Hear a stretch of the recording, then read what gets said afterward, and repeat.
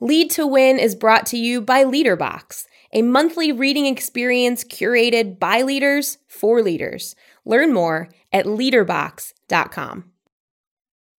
Most people think of Albert Einstein as the greatest scientist of the 20th century, but they're unaware of the fatal flaw that ultimately undermined his achievements, and it can undermine yours too if you're not careful. But let's go back to the beginning. In 1905, while working in a German patent office, Einstein came up with a new explanation for how light traveled, a discovery that eventually landed him a Nobel Prize in physics. That same year, he also published his theory of special relativity and his famous formula E equals mc squared. And that wasn't all. In just several months, says science writer David Bodanis, the unknown Einstein had published several of the most significant papers in the history of science, and he was only 26 years old. So yes, Einstein was one of the leading scientists of the 20th century, but that's not the full story. In his book, Einstein's Greatest Mistake, Bodanis reminds us of his downfall. In his final decades, Einstein was largely ignored by fellow scientists. One colleague described him as a landmark, but not a beacon. In other words, he was recognized for his past achievements, but he failed to attract new interest in his work. "I am generally regarded as a petrified object," he wrote to a friend. In short, Einstein's career had stagnated, and it happens to leaders all the time. What's the solution?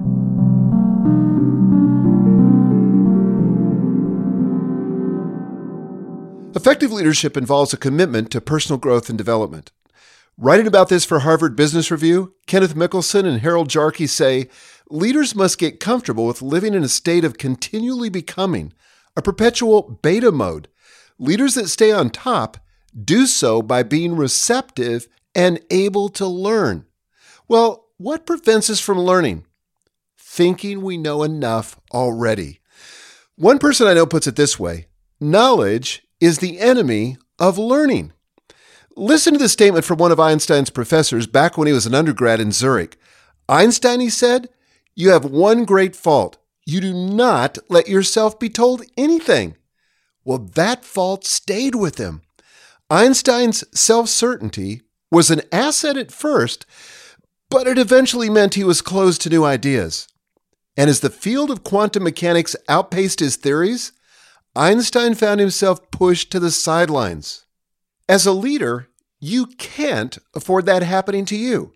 So, how could you avoid the Einstein trap? According to a Stanford study of nearly 200 CEOs, board directors, and senior executives, nearly 2/3 of CEOs do not receive coaching or leadership advice from outside consultants or coaches. And almost half of senior executives are not receiving any either. In the past, leaders used to refuse coaching because it seemed remedial. The good news, the researchers say, is that perspective is fading.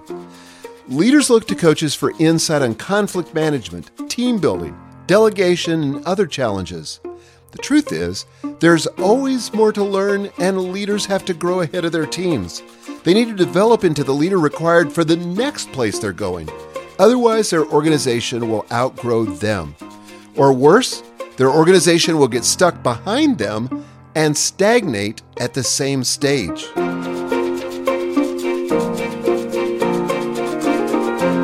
Hi, I'm Michael Hyatt, and this is Lead to Win, a podcast to help you win at work, succeed at life, and lead with confidence. And in this episode, we're going to explore self-development. And I'm delighted to cover that topic today with my co-host, COO and eldest daughter, Megan Hyatt Miller. Megan, thanks for joining me. Hey, it's great to be here with you.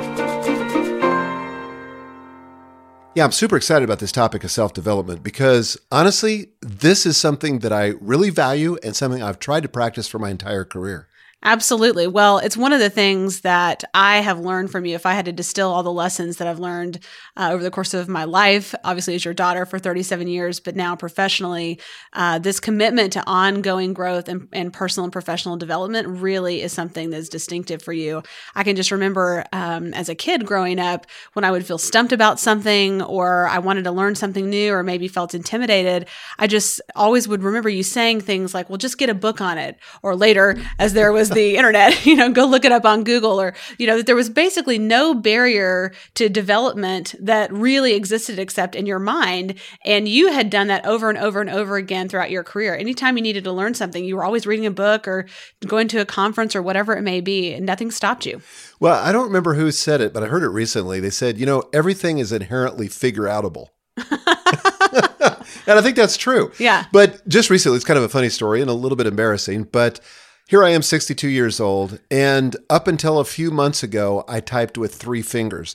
Now, there's actually a logical reason for that, so it's not just that I'm inept, although I'm probably inept in certain areas, but in this particular case, I broke my arm when I was in the 9th grade playing football. My otherwise illustrious football career came to an abrupt end when I broke my elbow, but that was the year they taught us to type. And so I sat there in a cast and never learned to type. So for my entire career, I taught with 3 fingers. I was pretty fast, probably the fastest 3-finger typist you've ever met in your life. And in fact, the only one I've ever met. But before I went to Europe this summer, I bought an iPad Pro, and I wanted to be able to type on it and not lug around my MacBook Pro. So I got the smart keyboard that Apple makes. But I found that I couldn't type with 3 fingers. I kept hitting the wrong keys. So I thought, you know what? It's high time I learn how to type with all 10 fingers. So I bought a little course online. I started teaching myself the lessons while I was on my sabbatical. And lo and behold, here I am, 8 weeks later, typing with all 10 fingers. Now, I'm not very fast. You're not going to be impressed, but I'm using all 10 fingers. I'm really impressed. Okay, I thought you would be. I'm impressed. Well, as you mentioned, today we're talking about how to develop as leaders and avoid stagnation. You've identified 3 behaviors of high growth leaders that we can use to maintain our own momentum. Are you ready to tackle those? Let's do it. Okay, what's number 1? Okay, behavior number 1, high growth leaders adopt a learning mindset. So 2 Australian researchers, Peter Heslin and Lauren Keating, were puzzled by why some leaders seem to learn on the job and why others don't. Learning from experience, they say, is neither automatic nor assured. If leaders want to grow on the job, they need to approach learning intentionally in what they call learning mode, and that starts with the right mindset. That's right. Heslin and Keating found low growth leaders adopt an anti-learning mindset. They say things like, that's how we've always done it, or I know what to do, or I'm too old for this, or it's just too complicated for me. Yeah, I think I started learning about self-development kind of like you did. I mean, I learned it from my father because my dad was one of those guys that whenever he wanted to take on a new hobby, and my dad has had more hobbies than any man I know. It's really true. And he goes from one to the next. He's 83 years old at the time we're recording this, and he's had dozens of hobbies. But he always starts by buying a couple of books and then sitting down and actually figuring it out. And it's amazing what he's been able to learn. And so I just kind of adopted that mindset. But I think the key thing to note is that for him, it was absolutely a mindset. Yeah. Now, I faced this in a big way when I became a CEO, because I thought a CEO was all about leadership and management. And as it turns out, it's somewhat about that, but it's mostly about managing the financial side of the business. So I was running a public company at Thomas Nelson Publishers, and we were traded on the New York Stock Exchange, and then we took the company private, and I had to get up to speed on finance very, very quickly. Now, I was a philosophy major, so it didn't really equip me for this particular role, but I rolled up my sleeves, I dug in, and I learned the financial side of the business. So much so that, and again, there's lots of things I don't do well, but this is something I learned to do pretty well. So well that I could stand up in front of a room of investment bankers, Wall Street analysts, and all the rest, and feel like I could go toe-to-toe and hold my own with them. But it really comes back to a mindset. I didn't ever say to myself, well, I can't do that. And it doesn't mean you're intended to do everything, but it does mean that, again, everything's figure-outable if you have the right mindset. Absolutely. Well, my story is kind of similar. And one of the things I remember you telling me when I was growing up, and then certainly in my professional life, is that somebody somewhere knows how to do the thing that you're trying to figure out. Good job. Good job learning. That's such an empowering thing to think, because that means that all you have to do is find the right resource and you're golden. So for me, when I moved into my role as the chief operating officer of our company, I had no formal financial training. So my background is primarily in marketing, in branding. And so I had to learn a whole new part of the business that was not intuitive. And certainly it was not something that I learned in school. My major in college was aesthetics. So about as useful as your philosophy degree. Although it makes for a really nice looking office. But beyond that, it's not that helpful. But I just dug in and I learned from you and I learned from our CFO, Justin. And I now have a pretty good mastery of all of our financial reporting and management of the business. And that's all under my leadership. And I actually enjoy it. It turns out that I'm good at it and have an aptitude for it. It's just not something that I had done before. Yeah. But my mindset enabled me to jump in without the resistance that it wasn't something I could become good at. Well, again, this is something we need to make explicit. Learning was possible because you realized you could, right? That's where it started. Even though you hadn't done it before, and Professor Barbara Oakley calls this a mind shift. And this honestly is where Einstein got it wrong. So one thing that's really encouraging about that Stanford survey on coaching was that so many leaders were open to the possibility of coaching.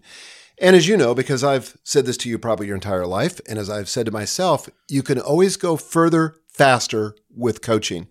And anything that I want to do, I always try to get a coach involved to help me go fast, to help me learn it the best possible way. And so this whole thing of coaching is a little bit deceptive because you think, gosh, that's so expensive. I mean, I pay a lot of money to be part of Strategic Coach. People pay a lot of money to be part of our activation workshops. But the truth is, it's much, much less expensive over the long term because you avoid all the mistakes. And you can seize the opportunity. And so many good things happen when you have a coach. Absolutely. So we've got the mindset. What's the second behavior? Behavior number 2 is that high growth leaders go on the hunt for new insights. Now, low growth leaders are passive about their learning. In other words, maybe if something comes up, they'll learn about it. They might shrug their shoulders and walk away from it. But high growth leaders actively pursue new ideas. They want to grow. They're like sharks that are swimming in the water. They got to keep moving in order to stay alive. Heslin and Keating talk about this as creating and capitalizing on learning opportunities. They say leaders who learn set challenging learning goals and even look for risky development opportunities. They look for situations or environments that'll stretch their thinking and force new insights. So insulation is fine for the walls in your house, but not for leadership. There are a lot of ways to intentionally expose yourself to new ideas. So we've already mentioned coaching, but let's flesh that out a bit. Yeah. So in my experience as a leader, one of the things that I constantly come up against are situations that I haven't been in before, which I think is a good indication that I'm growing and all of that. But that means I'm outside of my comfort zone a lot. So I have conversations with people on our team or our clients or business opportunities that I'm considering. And I often need an outside perspective so that I get the insights I need to really grow and develop in the ways that I need to. And so very often I'll call our friend Ian Cron, who we have spoken about in a previous episode, who's an Enneagram expert and also a business coach, and just find out about, where are the areas that I need to personally grow as a leader in this situation? Where am I likely to get hung up? Because I can't see those for myself. My own ability to have insight into myself is limited by my perspective. But when someone on the outside is looking in, they can really help me to grow. And that's what he's done for me on a pretty regular basis. Yeah. And again, it just helps us go further, faster. But beyond coaching, there are a lot of other sources for great learning. I mean, podcasts like this one or others, but there's a lot of great podcasts. I listen to them all week long, attending workshops and conferences, taking online courses, joining a mastermind group, or just reading. And speaking of that, let's stick with this one for just a minute. Yeah, polls say reading is in decline. According to the Pew Research Center, a quarter of Americans in 2014 read, wait for it, no books at all. Can you believe that? What? A third read between just 1 and 5 books a year. Only 28% read 11 books or more a year. By comparison, when Gallup polled Americans on their reading habits in 1978, 42% read 11 books or more, and only 8% read no books at all. So let me see if I understand this. The trend line is going in the wrong direction. This is not good news, people. Yeah, it's not good. Now, let me tell you, as an author and a former publishing executive, this kind of makes me throw up a little bit in my mouth. But honestly, I'm really optimistic, and you should be too. You know why? I don't. A readership crisis is really a leadership crisis. And for people who know how to respond, crisis is just another way of saying opportunity. Now, I've been a serious reader for decades. Business, personal development, history, the Bible, current events, theology, philosophy, even a little fiction here and there. I'm a content glutton. It's true. I mean, it's part of who I am. And it's also enabled me to become the leader that I am. And I'm not alone. I know very, very few leaders who are uninterested in reading. Some of the most effective entrepreneurs and executives are or have been major readers. I mean, think of Bill Gates or Phil Knight, Oprah Winfrey, Warren Buffett, Steve Jobs, Mark Zuckerberg, and many, many others. That's true for leaders of all kinds. Books shaped the careers of Margaret Thatcher, Winston Churchill, and Abraham Lincoln, and others too. Yep. According to historian Kevin Hayes, George Washington built an impressive and diverse collection of books that he read closely and that significantly influenced his thoughts and actions. So amazingly, reading has been shown in numerous studies to improve our judgment, make us more emotionally intelligent, expand our vocabulary, relieve stress, and keep us mentally sharp as we age. That is quite a list of compelling reasons That's to read. an awesome list. That should be motivational to anyone. Well, one of the things I've noticed is that high growth leaders prioritize their learning. Mm-hmm. In other words, they bake it into their schedules. And one of the best ways I've found, and something I've practiced for, 3, maybe 4 decades now, is to integrate reading into my morning routine. So I always start with the Bible. And I've read through the Bible dozens of times. And the reason I do it is because it connects me to a bigger story and to transcendent values. So I feel like my life has meaning and purpose. But in addition to that, I also do dedicated reading of business, personal development, history books every single day. And I'm really focused on the takeaways and how I can apply what I'm learning to my business, my personal life, my marriage, whatever it is. And that for me has been a real secret of personal development. Before we move off of this behavior, I want to go back to what Heslin and Keating said about setting learning goals. Our good friend Ray Edwards is an excellent example of the benefits available to leaders who invest the time to read. Listen to his reflection on the value of his reading this past year. I have always been a big reader. And a couple of years ago, I got very intentional about reading more books. I set a goal to read 52 books in a year, and I actually ended up reading 76. And a lot of people reacted by asking, why so many books? And I'm very clear about why I'm doing this, because I think it makes me a better leader and a better person.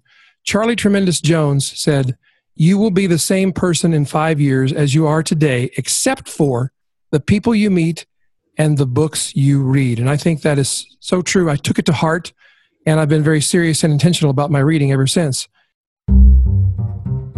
And there are actually 5 reasons that I continue to read a book at least every week. And they are, number 1, to challenge my own thinking as a leader. If I get stuck in the same pathways of thinking, if I get hung up on only reading things that confirm my same ideas, then I become stale. I'm not growing. And that's not good for a leader. There's an aphorism that I love that says, "Don't believe everything you think." Well, if you're not going to do that, if you're not going to challenge your thoughts, how are you going to do it? You do it by reading different ideas. The second reason it's important for me as a leader to read so many books is to expand my worldview with new ideas, things I haven't even thought of. So I like to read outside my own disciplines and interests from time to time. The third reason is to spark new ideas of my own. I believe that I get my best ideas when I've taken in a lot of ideas from other people, and there's a confluence, there's connections that my brain makes in the background, and I have these bursts of creativity, and I believe it comes from reading so many books. The fourth reason it's important is it allows me to learn new practical tools for living and leading. And a great example is a book I'm reading for the second time right now, which is called Profit First. And it's given me a whole new paradigm for thinking about how we become profitable and remain profitable in my company. And the fifth reason is, for me, the most astonishing reason of all. And that is, it gives us the opportunity to think the thoughts of the author along with them. So I just recently read Marcus Aurelius's Meditations. And it occurred to me as I was reading it, I'm reading the thoughts, I'm thinking the thoughts that the author wrote thousands of years ago, the Emperor of Rome. Astonishing. So those are the reasons that I believe it's important for me as a leader to read. So let's pause for just a minute to talk about a new resource that you've created to help build regular reading habits into our daily schedule. Can you talk about that?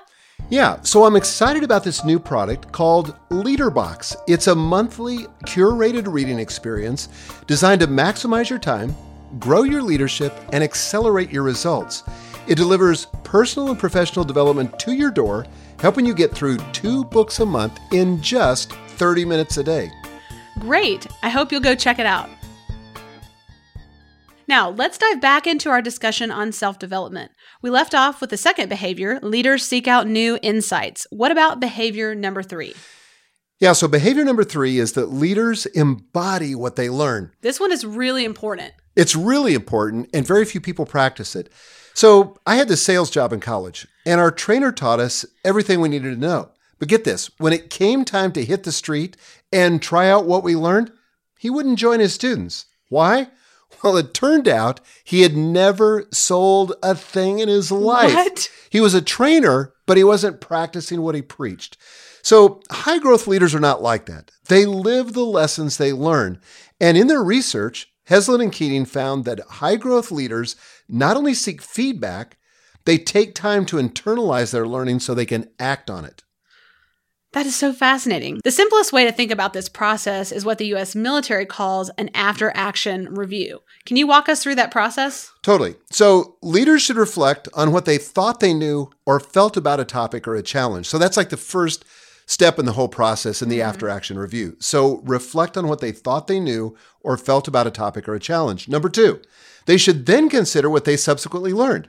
It could be from an experience, a book, a counseling session, whatever. But the point is to compare the old way of thinking to the new way of thinking. And then number 3, they should revise their thinking and put the new ideas into action.